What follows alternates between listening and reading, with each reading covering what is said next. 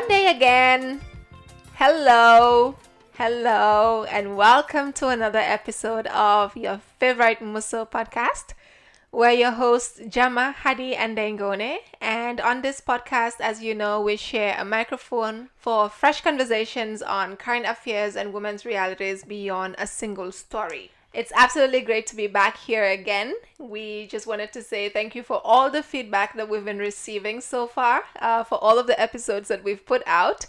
Thank you so much for listening. Thank you for taking this journey with us. And as you listen to this episode, if you have any thoughts whatsoever, feel free to share them with us on social media with our hashtag MusoPod. That's hashtag MUSSOPOD. So let's get into today's episode. This is what, episode 9? Wow. Can you believe it? Can you believe it? How are you guys doing? Cannot believe it. I was telling Jama earlier, I was in the middle of my nap today, and then I woke up and I was like, I really love this podcast because there's nothing else I would wake up for. On a Friday afternoon. Hot Friday afternoon. To come and record. Yeah. But That's the thing. He threatened us right from the start. When we put out our promo, he was like, just be consistent. I hope you guys will be consistent. Yeah, Habib. So... Yeah. But it's a good feeling. How are you doing? How's your week? It's been good. It's been quite hectic, but as expected. So I was really I'm glad that I had earlier in the day to just decompress and watch my very typical horror shows on Netflix. And so I think I would call it a good day. Did you put any candy in any ice cream this time around? No, but I do have a story. We'll hear it. Yesterday, I was really tired yesterday. Anyway, I was in the middle of praying. I forgot I had on contacts. And then all of a sudden, I'm like, why am I seeing so clearly? I swear.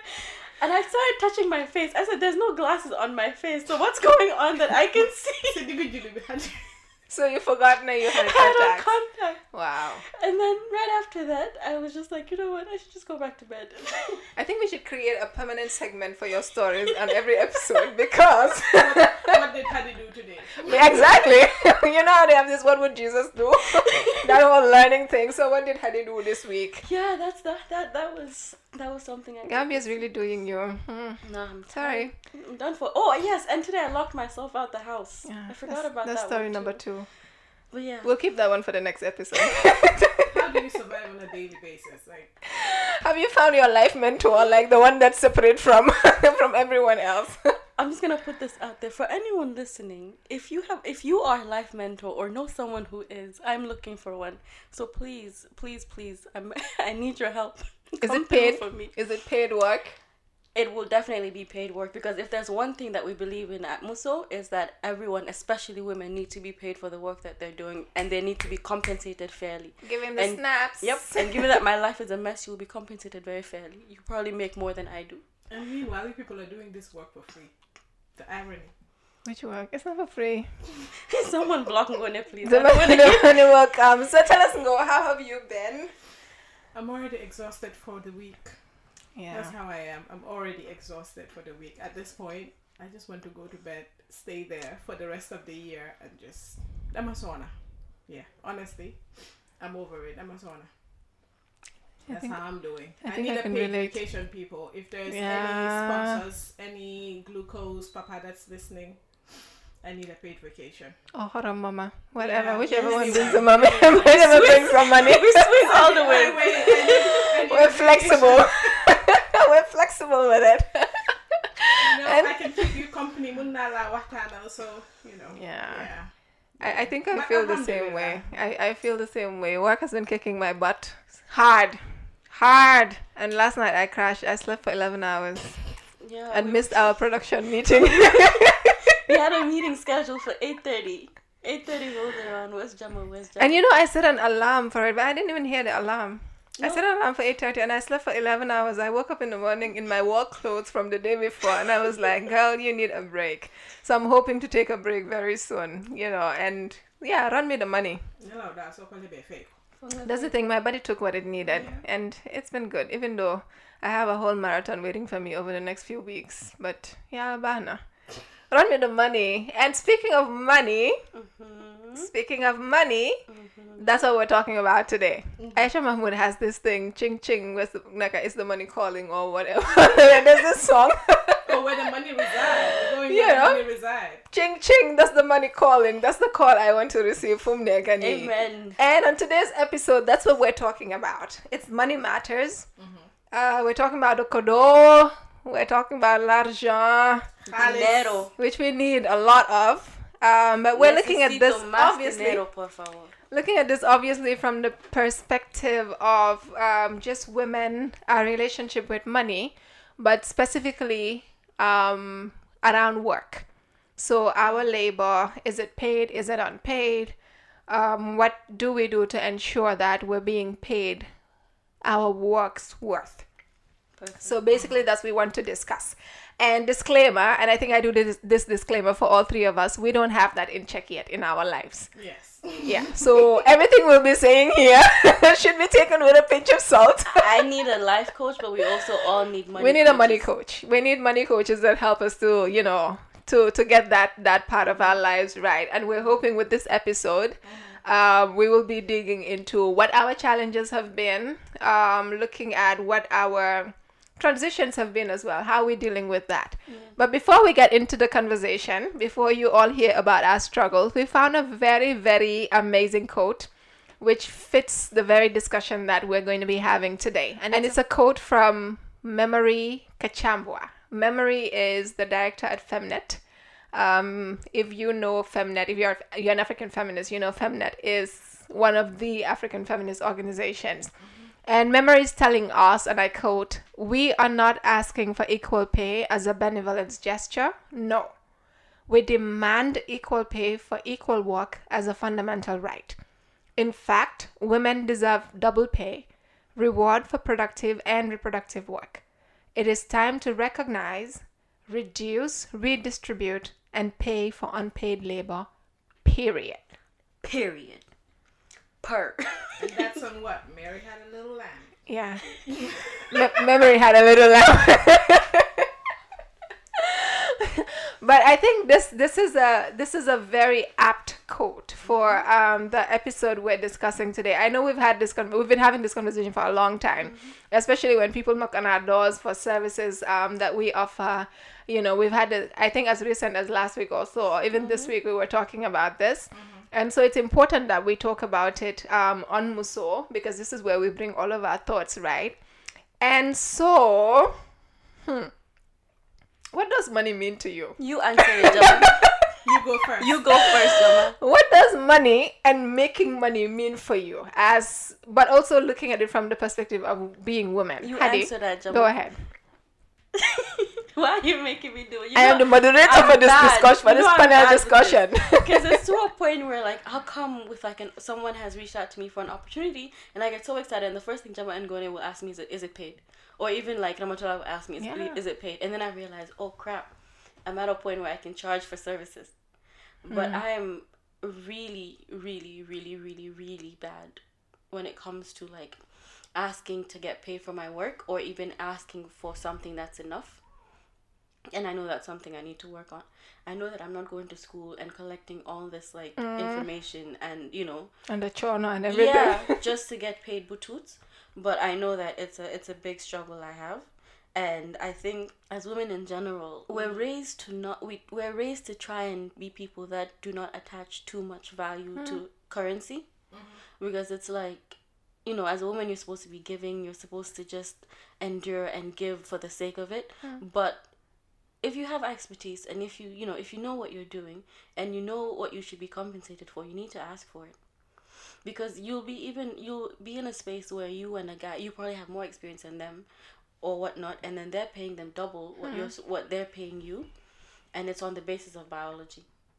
And for me, I know I'm trying very, very hard to get to a point where I can be comfortable with asking for a certain amount for the work that I'm doing and not back down from it. Yep. I think honestly it's only recently, like towards the end of last year, that I asked for a certain amount and I stuck to my guns, and I was like, if I'm not going to get paid, then I'm not doing the work. Yeah. And I think it's interesting you mention what it looks like for men, and the gender pay gap is real. We hear this in feminist spaces. We hear it with all of the movements that are looking at economic empowerment for women, and in how it ties to the gender pay gap, even when the work is equal. But in most cases, if we're being honest, it's women doing most of the work as It's well, never but equal. being paid so much less. So Ngo, what does Halis mean to you? What does making Halis mean to you? I think at this point in my life, making money or having money is a means of survival. Right? That's where I'm at. I pray to get to a point where making money is a hobby, right? You know, I'm just making money. Blah, blah, blah. Does that exist? Is that a thing? I mean, if you're a billionaire or multi-millionaire, at some point, what do you need money for? You're just making it because you're making it. But at this point, I think making money for me is a means of survival, of taking care of myself and taking care of my family and my needs and stuff. And, like Hadi said, it's for a lot of Gambian women or girls, you're not raised to desire or to want money, right? It's the men. Yeah, it's boys or men who are raised with the notion that danga wara am halis, danga wara ligay, danga wara am halis, danga muna def ni. But for us women, for a lot of women, it's not like that's not the same thing that you have. For me, maybe I come from a different background where my dad always insisted on independence, and by independence he meant financial independence in a way that you're not even supposed to depend on your sibling, your brother or your sister. You're supposed to have something for yourself. And I remember him saying one time that, you should have your independence because, for example, if you're married and you have no financial independence, and then the marriage blows up or whatever, what are you going to do? How are you going to support yourself? So because of that, for me, financial independence has always been emphasized at home. But at this point, I'm making it to survive. And, say you need to make money to... You need to have money to make money, right? That's the thing. You need to have money to make money. And as young women, we're trying to get money, but we don't even have money to make the money that we need. Yeah. So, yeah, I guess... Go. I'm so glad you brought up the part about marriage because we were just talking about it right before coming in about how when women enter even if you're working and you enter a marriage, if God forbid you have to get a divorce, and honestly divorce, I shouldn't say God forbid when it comes to divorce because sometimes you have to leave these men. Yep. But women end up having to go down a tax bracket. So imagine if you're depending on just one person for finances, if you're not doing anything, be it working outside of the home, being business, or being even that your husband was paying you to stay at home, then that takes away your ability to take care of yourself if you have to leave a marriage. So it's so important to consistently to demand more, even if you're not needing it now, but for a certain rainy day or for when it comes to a point where you have to take care of yourself. So it's a survival. It is. It's a pathway to survival. survival. I think for a lot of people, especially in a capitalist world, it's a pathway to survival. And when you come to women and just the disparities that we've been seeing forever, it takes a whole other dimension. So in the world of formal work, in the world of informal work, this is all we are seeing. And I know we've been talking about, it's difficult for me to ask people to pay me for my work or to pay what my work is worth, because sometimes they do offer pay, but some of that pay is an insult. And I'm just trying to understand, because all of these things have a root, right? So you've mentioned, for example, the issue of jigen waruta am halis, to the extent where so ñaanal sa yanga am jëkkër bu am halis lañ la dee ñaanal, not yow yanga am halis, and I'm just wondering where is it coming from, and what are the things that may have influenced it. And I know for all three of us, we're literally professional volunteers. We've been volunteering all of our lives, our services, our expertise, our time, in so many different forms, on so many different platforms. And I'm just wondering if that has a link to where we are now and the discomfort we feel when it comes to demanding rightful pay for the work that we do. Oh, absolutely. And especially, I think all of us come from non-profit backgrounds. So I think you get so used to being paid measles, because I know for a fact that I have that issue where if I'm doing a consultancy and a non-profit comes to me, I'm uncomfortable charging what I would even normally charge for anything. It's like I ask for I ask for peanuts compared to knowing what the work I'm about to do versus like, you know, what I should be paid for it. I charge peanuts because I'm just so uncomfortable with asking for money. But even then, like you said, like, just we're professional volunteers. That's the only way to put it. We're absolutely professional volunteers. I think if you're looking at it first for the society, where the whole idea of women not having money, where it comes from, and this is my opinion, don't go and quote me and say Ustaz Goni Mohammed. I'm not an Ustaz. Disclaimer. But okay, I think was it last week or so, we had this conversation where we were talking about, I think it was on Clubhouse, and someone mentioned, you know, gender roles and women earning a living, and how you're supposed to have your husband's permission to earn a living, you're supposed to stay home. And, you know, that person cited the story of Prophet Muhammad sallallahu alaihi wasallam and Khadija, right? And how she was at home and he was working. And, you know, held up them. And I thought, listen, this woman had her own business. She was running a huge business. But because she got married to him and she trusted him so much, she handed over her business to him. It wasn't like he asked her to hand over the business to him. She voluntarily did that.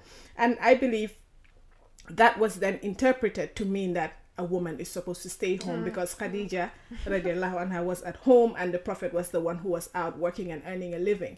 And our culture is so mixed with religion to a point where we're unable to differentiate what's culture and what's religion, right? Because if you're a Muslim, for example, Islam tells you you're a woman, you have a right to earn your living because you're human. Every human being has a right to earn their sustenance. And it belongs to you. And it belongs to you, exactly. And my whatever, money is my money. yeah. Listen, women, in Islam, your money is your money. Your husband's money is the entire family's money. Yeah. So, yeah. It's our But money. yeah, whatever you earn belongs to you and nobody has a right to take that from you. But somehow women are not taught that in our society. So from young, like you said, ñu la ñaanal yal nga am jëkkër bu am xaalis, not yow yal na nga am xaalis. So from that, you don't grow up desiring money or feeling like whatever you're able to offer, service or work, has no value, has no intrinsic value, right? So you don't charge. And us being from non-profit backgrounds, like Hadi said, I have the same problem too. If I'm approached by a non-profit for work, I feel very bad asking for what I feel I should be paid, right? And this is an ongoing struggle that I have. And a few weeks ago, I had an encounter with a non-profit that approached me for work. And I said, listen, this is how much you're offering, but this is how much I feel I should be paid for this work, because I have looked at what you're asking for and I know it would require a lot from me and this is what I want to get paid. And they said, no, we don't have enough funds for that, blah, blah, blah. And normal me would have said, okay, it's fine, I'll take whatever. But at that point, I was like, you know what, I have to stand my ground and I'm not taking the job because I know the value of work that I would produce. And that whatever they're offering does not commensurate with the value of work that I'll be putting out, so I'm not going to take it. And that's a hard thing to do. It's a hard point to get, but you know, I wish a lot of young women would get to that point. You know what what the thought just crossed my mind is the fact that, like, because we do work around gender, around violence, there's an assumption that if you're passionate about it, you should be able to do it for free. Yes. Because I know that that's what, with the first, like, big girl job I had, that was one thing that was kind of drilled into my head, and I realize now that it was a very manipulative tactic, where it's like she loves her job so much that she would do it for free. So I thought that was a good thing, where I'm like, oh, I don't care, because just because I'm making a change in the world, then I should be able to, that should be enough to put me to sleep. But it's like, bro, bills don't get paid. Bills don't get And I paid. wanted to come into that because we keep talking about the value of our work. And I know we've talked about money as a pathway to survival, or just having your finances, good finances as a pathway to your survival. And the point you raised is really interesting, because I'm also thinking of it from the point of, you know, how they always say you're paid to do this work. You know, so there's that again. It's the sword we have in this room, and the double edges. You know, and you begin to ask for pay, and people feel it's a justification for the things they say. You're paid to go against our culture. You're paid to do this. You feminists are being paid by the West and stuff. And then on the other hand, there's the problem that you mentioned. Your passion is enough for you. You know, the results that you're getting. And I know it's been a big problem for me as well. I've struggled with it for so many years, and it's coming from the point where you're always told you're doing this to serve your community. You understand? But for me, the question is also, how is it serving me in a way that is not detrimental to who I am? You understand? So how do I ensure I place myself in a position where I am serving community, I am following my passion, but I am also not, I guess, ruining myself or self-sabotaging in a way. And I think it's a really hard space to navigate, especially if you no, I mean, it's been really, really hard. I'm moving away from that and understanding that. And it goes to the other point that I wanted to bring up around, maybe you're young and people feel like you don't have a lot of experiences, you don't have a lot of skills, or you don't have the education per se, you don't have the papers. And so they feel like whatever you're doing should be pro bono, whatever you're doing should be free, it's going to count as volunteer experience on your CV. But we need to go beyond that and interrogate that as work, because it is work. Yes, you are learning, yes, you are young, yes, you may not have 50 years experience, but you're doing work, and in normal circumstances work is paid. So why are you not getting paid? And I think it can be a really, really messy situation to sometimes be in, and probably contributes to why sometimes we are very uncomfortable with demanding pay for our work. So I just want to clarify what I meant by it's not hard for me, because you sit down and then the people that you're working for are driving and multi-million dollar cars, and they're building homes that are basically mansions, and you're getting taxi $8. After a while, you have to think: are they doing it for the passion, or are they also doing it for the money? And I like the comment about activists being not being able to charge for work that you're passionate about, because this is the hill that people stand on to drag activists, right? You're only doing this job to get money from it. Yes, I love this. I love advocating for women. I love fighting for women, but should I not get paid for that? Like, should I not have a means of sustenance? But you hear that a lot lately. They say, well, everyone wants to be an activist because there's a lot of money in activism. If there was money in activism, I'd be driving a Range Rover right now. Honestly. But yeah, people believe that if you love something, you shouldn't get paid for it. And I think that's the complete opposite. Your job is a job. Activism is your job, but it's also your passion. So it being your passion means you're able to give it 110% because you love what you're doing, but it doesn't mean you don't deserve to get paid for the time and energy that you're using in doing that job. I think for me, the way I look at it as well, and I know we'll go deeper into this part of the conversation, but the way I look at it as well is I am in this space. Yes, my passion is what has brought me here. What I really want is better. What I really want is change. What I want is progress.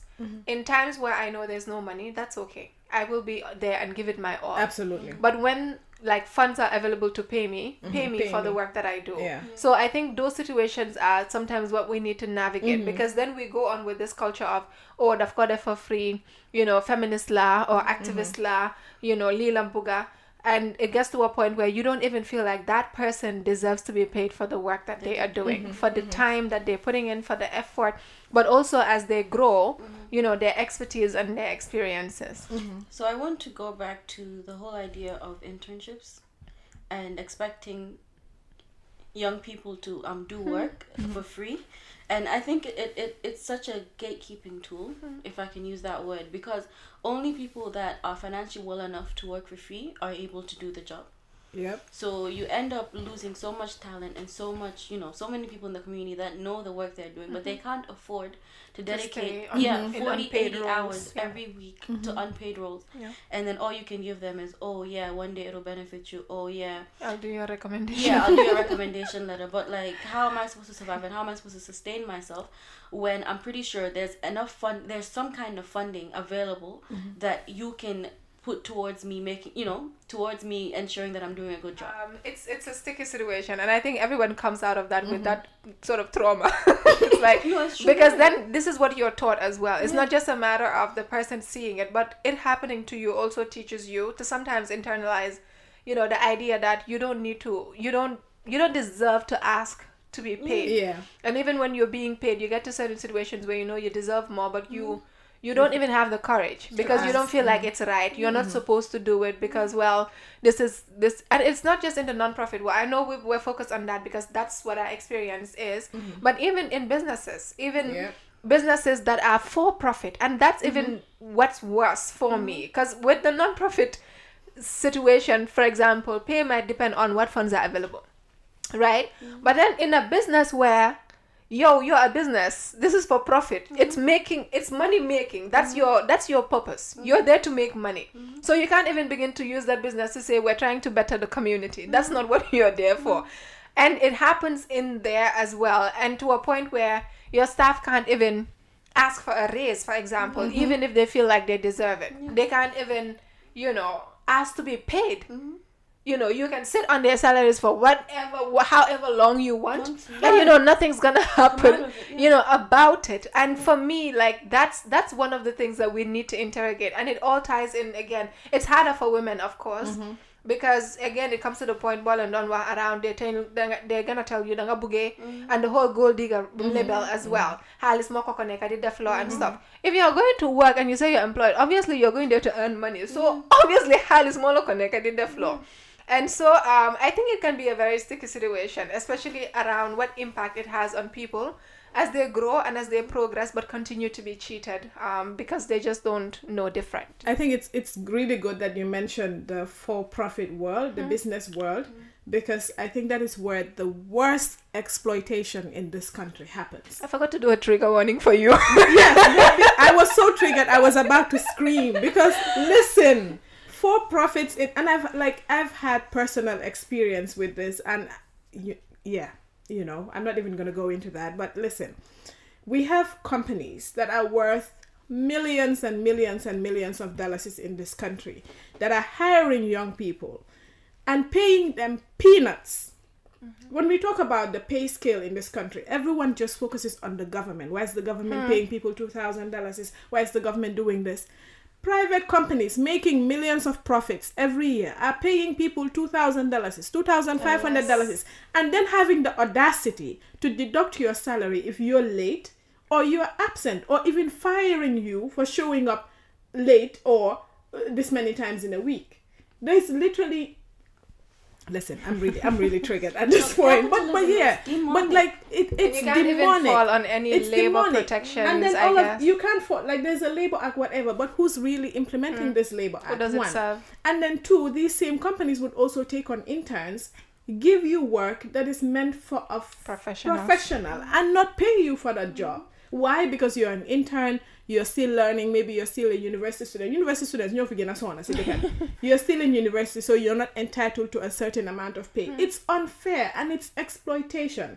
People are being exploited in this country in all labor markets, whether it's the non-profit world or the for-profit world. And then, to me, it's worse in the private sector than it is in the public sector. Especially if you consider like how much they are making, how much more they are, and that it's clearly for-profit, and the profits that are coming in are being brought in by these same people that you're exploiting. The young people work the hardest, but they do. And I think that whole thing is a lie. That whole thing of, oh, you're young, you don't know. It's a lie. If I didn't know, you wouldn't put me in that position. I remember my internship in the ministry that shall not be named.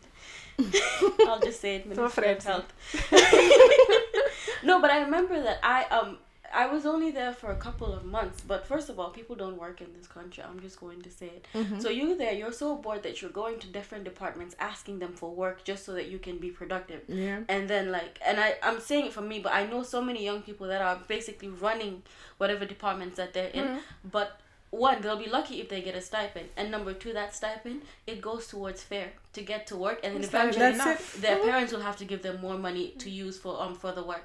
I think it started the whole global conversation on like the UN and their internships, the UN volunteers, and how it just the gatekeeping point you were talking about. For example, if I wanted an internship in New York, for example, I can't afford it because it's an unpaid internship, and I have a life to live, bills to pay, and so I need to be within a certain social class to be able to even accept that internship. No, but even for their paid volunteer work, because I had this experience. I applied for a UNV job, right?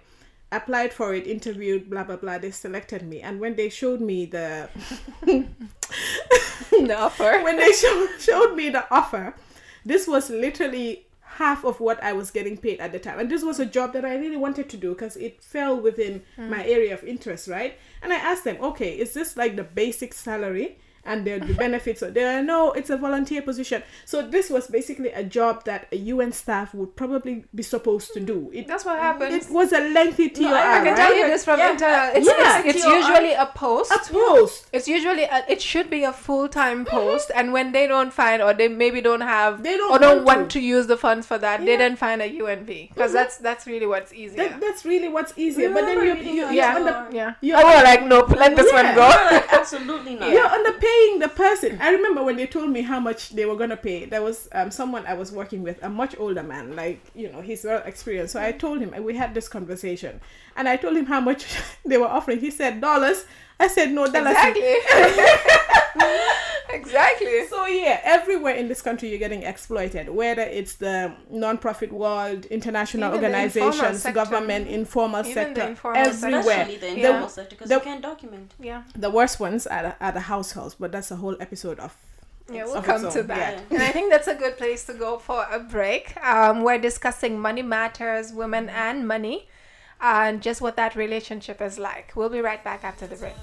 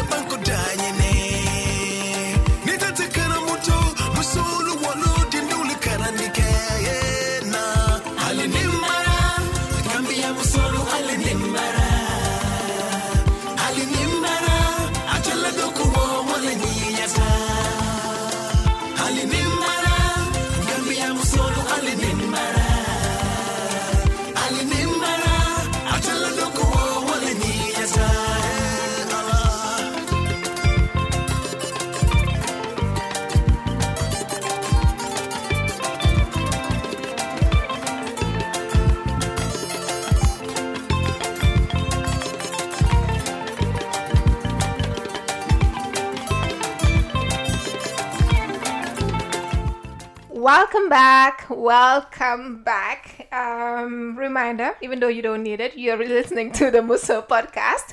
And on this episode, we're discussing money, we're discussing kodo, and really what our relationship with money is, especially within the context of our labor and the value of our work. And before we went over for the break, we've just been discussing so many things. I can't do a resume of that. But you've also been having your own thoughts around the things that we're discussing. If you've had your own experiences and you'd love to share them, feel free to share them with us on social media using our hashtag MusoPod. That's MUSSOPOD. We really want to hear what those experiences have been, because we feel like we're not alone in this journey or in this predicament. So we've talked about our professional activist lives or our professional volunteer lives and how we feel uncomfortable charging people for the work that we do, especially if it's coming from like nonprofits that we're affiliated with or that we want to support, or who are working on causes that we're passionate about. And obviously now we're big girls. We have responsibilities. With big girl responsibilities. Adult responsibilities, and those responsibilities are not going to take care of themselves. And it's also all of the other people's responsibilities that are on your own plate. I think we should do an episode on that, the black tax. Yes. Yeah. We should do an episode on that. And so for me, it's really how are we transitioning? I know we've all talked about how it's really difficult. We're still trying and we're still managing, but how are we transitioning from that place where we feel like we should not demand pay? And by pay, I mean financial, for our work, to a point where we're comfortable identifying the value of our work, the value of our time, and asking to be paid for that. I'm not comfortable. But we've not arrived. Honestly, for me, the only thing that has really and truly helped is that every time someone offers me an opportunity, I come to y'all, I go to Nene, or I go to Ramatulan, because I know for a fact that you people will always tell me you need to charge. Like, I'll even ask you guys for what amount I need to charge, because I know that if I did not have that, I would still I'm still collecting peanuts, but like I would still be collecting less peanuts. So I think having someone to go to, and also just realizing the worth of your work. Because I'm just gonna bring up the fact that today we're talking about how we're kind of we are specialists in our areas, but we can't even use that title out of like, I would say fear, or out of feeling inadequate. And it's that same inadequacy that leads us to want to ask for less, but or not ask at all. Or not ask at all. So I'm just trying to get comfortable with the fact that like I've spent so many years trying to perfect my craft, and that I deserve to be compensated for it. Yeah. Because at the end of the day, just putting it out there, you guys, my dream car is a Mercedes-Benz like AMG 63 GLE coupe. If anyone wants to buy it for me, buy it for me. If not, then I need to keep working until I can afford it. Yes, she can afford dreams. Dream cars. So I think that's what I've realized, that like I'm working really hard for a life that I want for myself, and if I'm not being fairly compensated for it, then I will never be able to reach that life. Lawyer B. How are those legal fees looking like? But especially for you, because you've spent all of that time, specializing, I guess, to a point where you can now stand up and say, I am a lawyer and I have to get paid for my work. How do you navigate that? I'll just give you 2 examples to show how well I'm doing with that. First, you remember that person I was supposed to ask for that money for? Still haven't done it. Oh, Second, we'll drag her after this episode. Second, just this week, someone close family approached me to do some legal work for them. I didn't charge them. So you did it for free? Because there's a difference between I didn't charge them and I didn't get anything for it. There's levels to this. So confess out. Bobo. So we can drag you. Which one? I did it for free. Yes. Okay. We're proud of you. Man, so I'm going to tell you in this life, tribunal money day in my life. So yeah, this is my confession. That's how I'm doing. But I'm trying to be better at that, because I don't know. I think out of all of us, I am the worst at asking for money for my work. Like I don't know how to do it. Like I don't know how to do it. I really don't, and I'm really struggling with it. And I have friends who are like in the legal sector who are like, oh, I did this for this person and they did it. Me, I'm just here giving legal advice for free. You call me and I everything, but text my telephone. I'm like, you're such an idiot. But yeah, so I need to do better. Where do you draw the line between helping and not? And I think for me, I think with that, I think maybe also it depends on what exactly you want me to do, right? Because if a friend or someone calls me and asks me, what is this, or what should I do in this case, depending on how I gauge it, if it's an issue, let's say a domestic violence issue that I'm passionate about, there's a 99% chance that I wouldn't ask you to pay me money for me to tell you what to do, because I feel like it's a duty for me to actually help you in that circumstance, right? But if someone were to come to me and say, listen, I need you to help me incorporate this company that's worth blah, blah, blah millions. Yes, I think I would charge. I would definitely away charge. from the millions. Because that's work. You need that legal knowledge to be able to do the incorporation and stuff. So even if it's a $1,000 company at the time, it's still your work that's going into setting that up. And so I think it needs to happen. So I'm the only lawyer in this country who's not charging people money. That doesn't mean come to me. Do better. I'm just saying. I'm just dragging myself. Me, I will start coming to you. Do better. And for me, I don't know. It's been a real struggle. And I think mine is even worse because I basically have what you call a business, I guess. A business I registered in 2015. So are you going to charge me for that? Yes, I should charge you now because you're just letting the business She was an intern.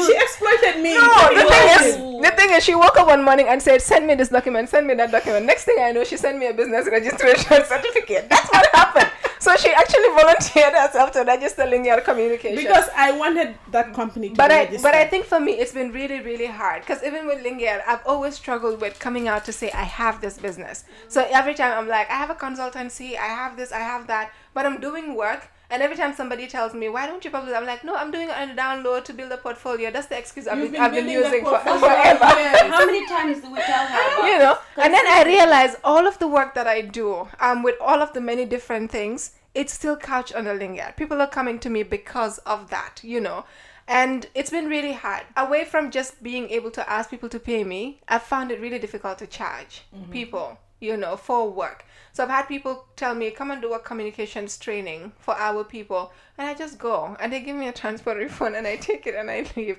Sometimes they give me a transport refund and I say, no, you understand? And I realized I had to snap out of that because I also don't want to be like employed by another person forever. I want to be able to really set up Linger communications as a complete company, offering full-time and make that my full-time. Because everything I am doing, with this podcast, with Rebel Vision, with Think Young Women, everything that I do within comes outside of, for example, MRC maybe as my full-time. All of it is couched under Linger. And so I struggled a lot. I remember this one time a few years ago, I was sitting with a bunch of young entrepreneurs and I was talking about this and they were looking at me like I was nuts. Like, how do you not know how to charge for the services that you offer? And I realized that people were abusing that a lot and they do it in a subtle manner where they send me a text and say, Bala manga holal mali. And I'm doing full-time editing work on your material. I don't get credit for it when you put it out. I don't get paid for it, and it happened so many times. And I think what cracked me was when I did this whole concept, for someone that came to seek advice. I'm trying to do this, but I'm blocked, and I shared my idea, shared my concept over coffee and then left. The next thing I see, it's on TV. No credits, nothing at all. And there was a discussion around how we move, but nothing happened. And the next thing I do, I see it on TV. And I was like, you know what? I need to stop doing this. There's so much value in my work, especially working in a sector where it's not very big in Gambia. And you don't find a lot of expertise. And people will continue to exploit me by just sending me a WhatsApp message to say, Hol al Mali, review al Mali, defal al Mali. And so I've been trying to change that. And just looking at how other people charge when I feel like I'm afraid to charge. I look at what other people charge elsewhere and I try to fit it within our context. But it's been hard. I want to add to that because I just remember that I have a business myself. Do you now? I just remembered that, because I'm thinking about how when I started with the body butters and stuff, given how much I spend on ingredients, because I used to do it for free, I had to, literally people, the ones that were already buying it were like, why are you charging so little? Yeah. Considering, they know how many hours goes into it, how much I spend on products. Because, and me, I don't like the quality, because I don't like free fam, so I'm spending, a lot on, really raw organic material. And if I compare even the price now to what people are charging for the same product, it's nothing. But I struggle with that so much that it gave me so much anxiety that I had to set up a therapy appointment about pricing. Can you imagine? Wow. I'm serious. And you paid for the therapy session. Yeah. And my therapist was like, she was like, have you factored in the amount of hours that it's taking for you to make the products? Are you factoring in the brain power that goes into deciding what goes into even it? marketing, the research, all of it. She was like, you need to put all of that out. I guess this is a tip for anyone that's running a business, but you need to factor out exactly how much of your mental and physical labor is going into it when you're pricing something. But it was such a huge issue for me to do that when I'm like, oh my God, it's my own, because I was doing it for free for so long, where it's every 6 months or every year, I make a huge batches for family and friends. So turning that, and gift my gift. Yeah, I've been using skincare. Go ahead. But so realizing it's hard, and I think it's important you mentioned the whole work that goes into it, because a few days ago I saw one of the young Gambian women business owners. She's not based in Gambia, she's based in the US, and she was talking about how when you support a business owner, a small business owner, it goes a long way because they do everything for themselves. They do production, they do marketing, they handle their social media, they do their labels, they do their shipping, they do everything they're doing. And sometimes it's one person doing it until they get to a point where maybe they could hire help to be able to support them. And I think sometimes when we cost, we don't even cost that. And there's this quote also that says, okay, there was this joke, I guess, where was it a plumbing problem in the house or something, and then they called the plumber to come and fix it. I was like, for fixing it, I'm charging you $1, but for knowing exactly what to fix, I'm charging you the extra $999. No, So it's how do we value our expertise? How do we value our experiences? Because it's not just about the one work that you're doing in that moment. It's everything that you have done to arrive at the point where you are the one who's chosen as the one able to do that work. So I still need some help with regards pricing my work and, you know, just giving it the value it deserves and demanding to be paid that way. But hopefully we'll get there. Even me with C's, I usually will employ like my sister or my cousins to help. And you don't pay them. No, I do. I pay more than I make. Yeah. Because I'm thinking like I can't unfairly like compensate them. Even if I have to struggle, at least let me pay them enough to know that like, you know, their work is appreciated. But you're not factoring what you're paying them into the final prices No, that you I'm have. not So that's where the factoring- problem yeah, is. I'm not factoring that at all because I'm giving like I pay a lot. I don't want to say how much I pay. I can gift. I can I lose mean, your I social can media mix accounts. things. Yeah. Like I what I pay, I don't make it.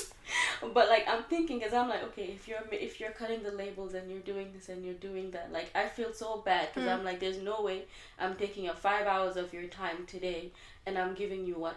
Like, I need to pay you way more than minimum wage because it's not minimum wage work if I can't do it for myself.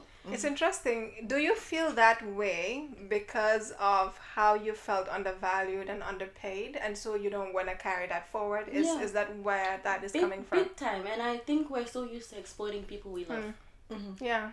So it's like, oh, because you're my family, you're meant to do this for me. Yeah, because even with my cousins, like when my aunt found out how much I pay my cousin, she was like, yo, look, I'm like, that's not the point. If she's taking her time and she's coming and she's doing this for me, I need to show her that it's valued because it's not something I want to do for myself. So if that's why even I'm thinking with house helps, with all of that. If the work you don't want to do it for yourself, what makes you think it's okay to pay someone $2,000 or less a month? To do that, yeah. When you develop or when Google or develop. The thing about house helps reminds me when I was recently looking for a house help and the person told me how much they were charging because it would have been a lot that they would be doing. And I told I told the person that, oh, this is how much they're charging. And the person said, well, I would never pay a house help that much money. And I said to them, I would never accept to be paid that for, like, I would never take it for all the work. Because I know what that work entails. It's difficult and I would never accept that kind of money for that kind of work. So why would I be comfortable paying that person that amount of money? Like, no. But it comes down to the thing where Gambians generally don't value skill. It's not work but skill. The skill it takes to do things, we don't value it at all. We have very, very little respect for it. Nit mun na ñew, we have an electrical problem. The person comes, unscrews something, fixes it. Hey, lu yomba li rek la def. Yow lu tuti rek nga pare nga bëgg ma charge $1,000. Li rek nga bëgg ma charge li. But it takes a lot of years, a lot of practice for that person to get to that point where they can do it in a lot of money for the person to do it in a way that makes it look so simple, right? And I think it happens to all of us. It happens to me sometimes. Sometimes someone would charge me and I'd be like, forgetting what it took for that person to get there. And I think that's something we should constantly remind ourselves of, that it takes a while for someone to develop a skill. And whatever, you know, with certain jobs, if you're applying for a job based on the number of years of experience that you have, that determines how much you get paid for that job. Somebody who and what level you're on. So that's how we should always look at things. If somebody is doing a job that they're skilled, that they've been doing their whole lives, you should pay them the value of their work if you can afford it. And if you can't afford to, negotiate. If you can't come to terms, let them go, but don't underpay someone when you can afford to pay them the right thing. I think the other thing, and that's important, what you can afford to pay them, especially if you can afford to pay them more, but still hang on to the only lenjefe everyone. This is what everyone does. I think if we latch onto that mentality, nothing's gonna change. We're still gonna see people who are living in a perpetual cycle of poverty, and it goes on generation after generation because they're being unfairly compensated for their work. They're being exploited, and that goes on right to their children and their children's children. And I'm just thinking, we've been talking about like the skill, the years you put into it, you know, and even though it's a difficult one, what is your work worth to you? Hella. What is your work worth to you? Hella. So obviously it's not to say it's worth 2 million for me, because you can't really, I don't think you can even put you can quantify in monetary terms or give it a figure, but what is your work worth to you? Now I see, because again, just thinking about that quote about how like I spend 1 second here and then it cost me this, because I'm just thinking about I had a bathroom issue. The plumbing was not working. The plumber came 30 seconds. It was done. Yep. I couldn't believe it. So I'm just also thinking about me in terms of like, remember the project that I was doing last year, and then they offered me like something that I knew that they had more of. Yeah. I said no. I was like, find someone else to do it. I'm broke. I need money consistently, but also, it's so important to know what you're capable of doing and what just what you're worth. And once you do, it's so important not to back down, even if it means losing 1 or 2 projects. You should know that at the end of the day, you're doing what's best for you and your ethics and your integrity. I think for me, like you can't put a certain monetary value to it, but in the past 2-3 years, right, I've had the opportunity of working with quite a few like senior lawyers, and I've worked with them on consultancies and stuff, and based on the way that they've regarded my work or appreciated my work, it has made me realize that I'm actually good at what I'm doing, and that there's actually excellent. Yeah, there's great humble for what. So even those values, it's about how you value your work. How you value, and for me, it made me realize that at this stage in my life, my work is worth thousands of dollars. Yes. Hundreds of thousands. Yes. Making millions someone you want to say? No, I'm not. If you say millions, it could be dollars. I'm talking about dollars. Like I'm talking about thousands of dollars. Yeah. It will rack up to the millions. Yeah. We're not full-blown eventually. capitalists, but we want to chop life small too. No, but like I said, I'm qualifying work, at this stage where I'm just beginning in my professional career, and I believe, as I go forward, as I learn more and get more experience, get more qualifications, my work is going to be worth a whole lot more. So yes, you have to know how much your work is worth, and I think because of the opportunity I had to do these jobs and knowing how much my work is worth, that was why when that non-profit offered that amount of work for that, I was like, no, I can't take that, because literally I know what standard of work I'm going to produce, and that's not what it's worth. So, and it's reminding me about that one with the African Commission. I'm gonna name them because that was really disrespectful. I still get pissed about it when I hear it. And you're offering me an amount, and I said, this is what I'm charging. And I even go down, because then it wasn't just gonna be about me. And I think that's what they usually think. They hear all of these big names, and you think people are just gonna jump. And the response of, oh, it's because she has another job. This is an opportunity. Imagine having this on your CV. I have already worked for what's on my CV. I don't need your consultancy to put anything on my CV. I have the UN on my resume, if that counts for anything at all.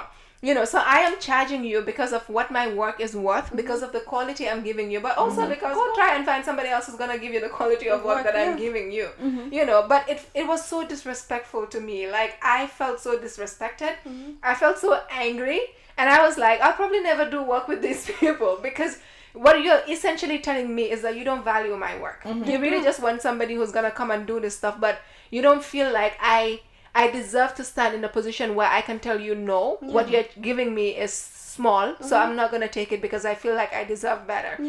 And I feel like they do this a lot with that whole, it will look good on your resume. Who will look good on your resume? If your CV didn't look good right now, they would have considered you're coming to me for a reason. There's a specific reason why you're coming to me. So I'm not, at this point, to be honest, I'm not doing work for my CV. No, and it's so important. I am not doing work for my CV. The two motivations for the work that I do is fulfillment in regards to how I contribute to progress in society and the financial gains I get to improve my life. These are the two main motivations for why I do work. It is so important because they do that a lot. Because it's this. I had that issue too with a different organization who shall not be named, but it was the whole thing of, oh, if you do this project for us, then these other organizations will contract you if the work is good enough for this and that. So just think about that versus like what we're offering you right now. And I was like, no. So they did the same with me. It's like, oh, this is a first step. We can build a relationship. I'm not going to build a relationship that is based on exploitation. Not just exploitation, but demeaning my value. And lessening my value. I don't want that relationship. You can keep all of your opportunities. Yeah, I straight up, I said, no, I'm not doing it. They were like, well, there's other people we can give it to. I said, give it to them. That's fine. There's always going to be people who will accept it anyway. Like, it's fine. And I think that contributes to the exploitation as well, because they always know somebody's going to accept less. Yeah. You know, but is that somebody going to give you the quality of work? And that's where the discomfort comes in, and working towards being comfortable with saying no and saying, this is what I believe my work is worth. And if you're not willing to pay me that, then find somebody else. I'm sure you'll find somebody else who will do it. But this is what my work is worth, and this is how much I am demanding. And so, obviously, it's a struggle for all of us, and understanding where to draw the line. But there's also this thing I do. For a lot of nonprofits, I never charge, because I understand what that sector is like in Gambia. They don't have money to pay you. Some of them don't have money to pay you. You know, but even for them, like where there is funding, I'm always like, if you show me that when you have funding to pay me, you're still not going to pay me, I'm not going to continue doing free work for you. You know, but if it is an entity that I know can definitely pay me, and you're just choosing not to pay me, I'm also thinking about, why are you moving around with those thoughts? Why do you feel like it is okay for me to do work for you and for you to not pay me? Because then it tells me you simply don't value me as a person, you don't value me as an expert, and so I really don't need to be working with you. And so I guess over the course of this whole last part, we've been sharing tips, but when we do these difficult conversations, we like to leave with some of the tips around how we are navigating, you know, this situation. Do you have any that you could leave for especially younger women, but also older women who still struggle with this, on how to value your work, how to create a certain worth as far as monetary value is concerned, and more importantly, how do you demand pay? Can I sit this one out? No.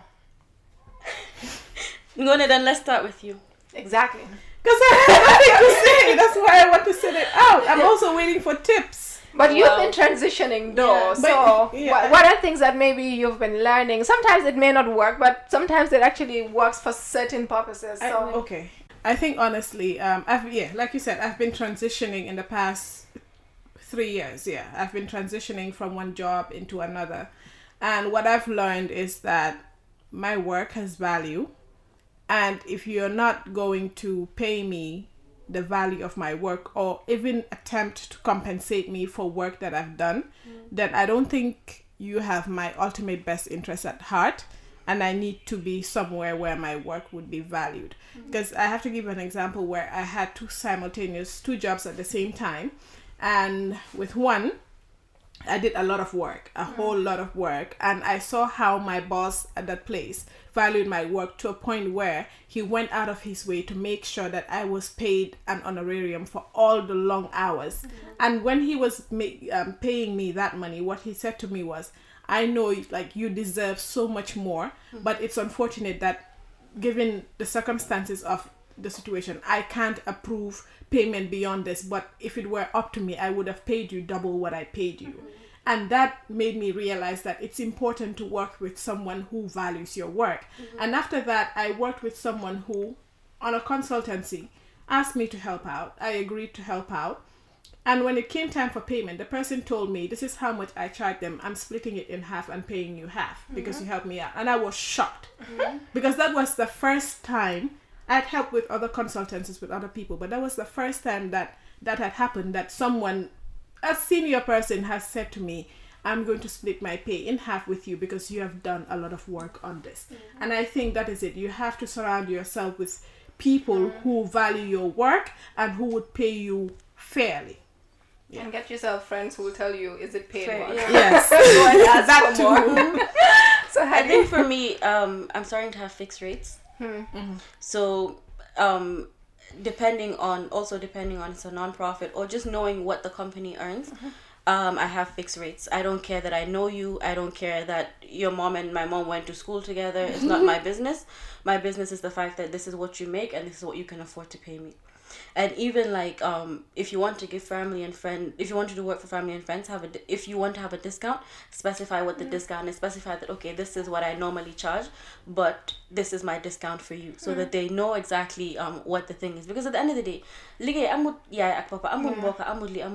like it's your work. If you choose to do it for free, that's fine. But if you're going to charge, make sure that it's consistent across the board. If you want to do discretion too, but just let it be known that this is what your fee is. Yeah. And I also for certain stuff, like with writing or with something that I know that's gonna be paid later, I ask for a percentage. Yeah. So whatever After. is made, this is the percentage that I'm asking for with any, royalties or whatever you want to call it. This is a certain percentage that I'm going to have from it, even if it's not coming out now. So those are So 3 secure the tips. future. Yeah.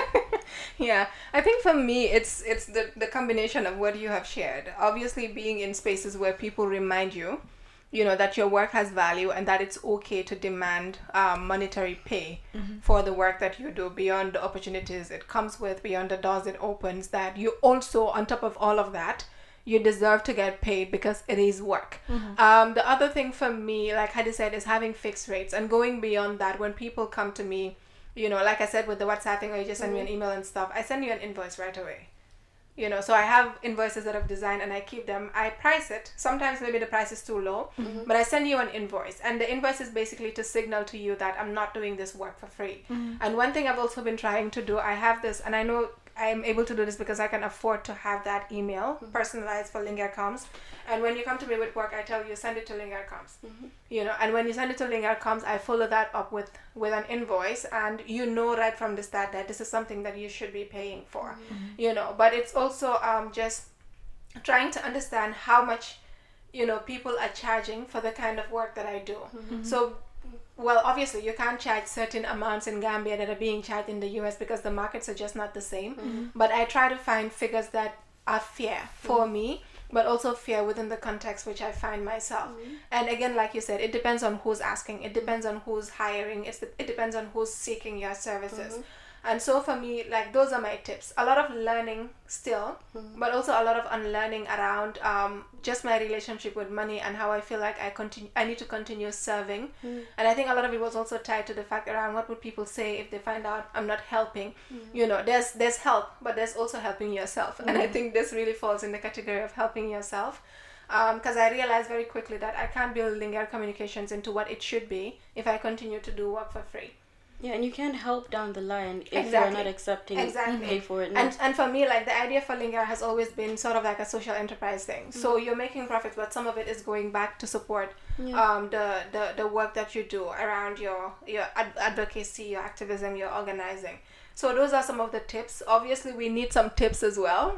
So if you're listening to this, you could share, and we would absolutely be able to learn from them. And so, on that note, we are moving on to, I guess, our favorite segment. So my favorite, just because I'm mad somebody didn't choose me as their mentor. Wow. Okay, that was so violent. But I'm violent family.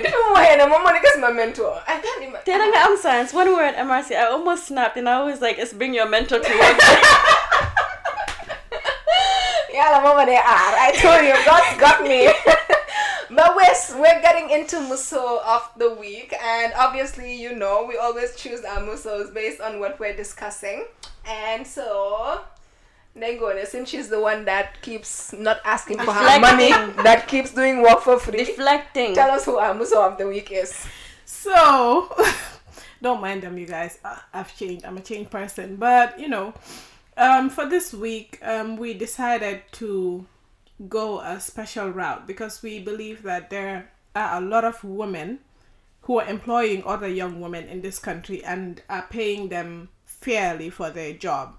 I know this is very rare, but it's happening. So we're throwing our Muso of the week back to you. If you're a young woman and you've been hired by another woman and she's paid you fairly for your job, please add her or mention her on the MusoPod hashtag and give her a shout out as your Muso of the week. We would do the same as well. We would share our individual Musos of the week based on the working relationships we've had with them.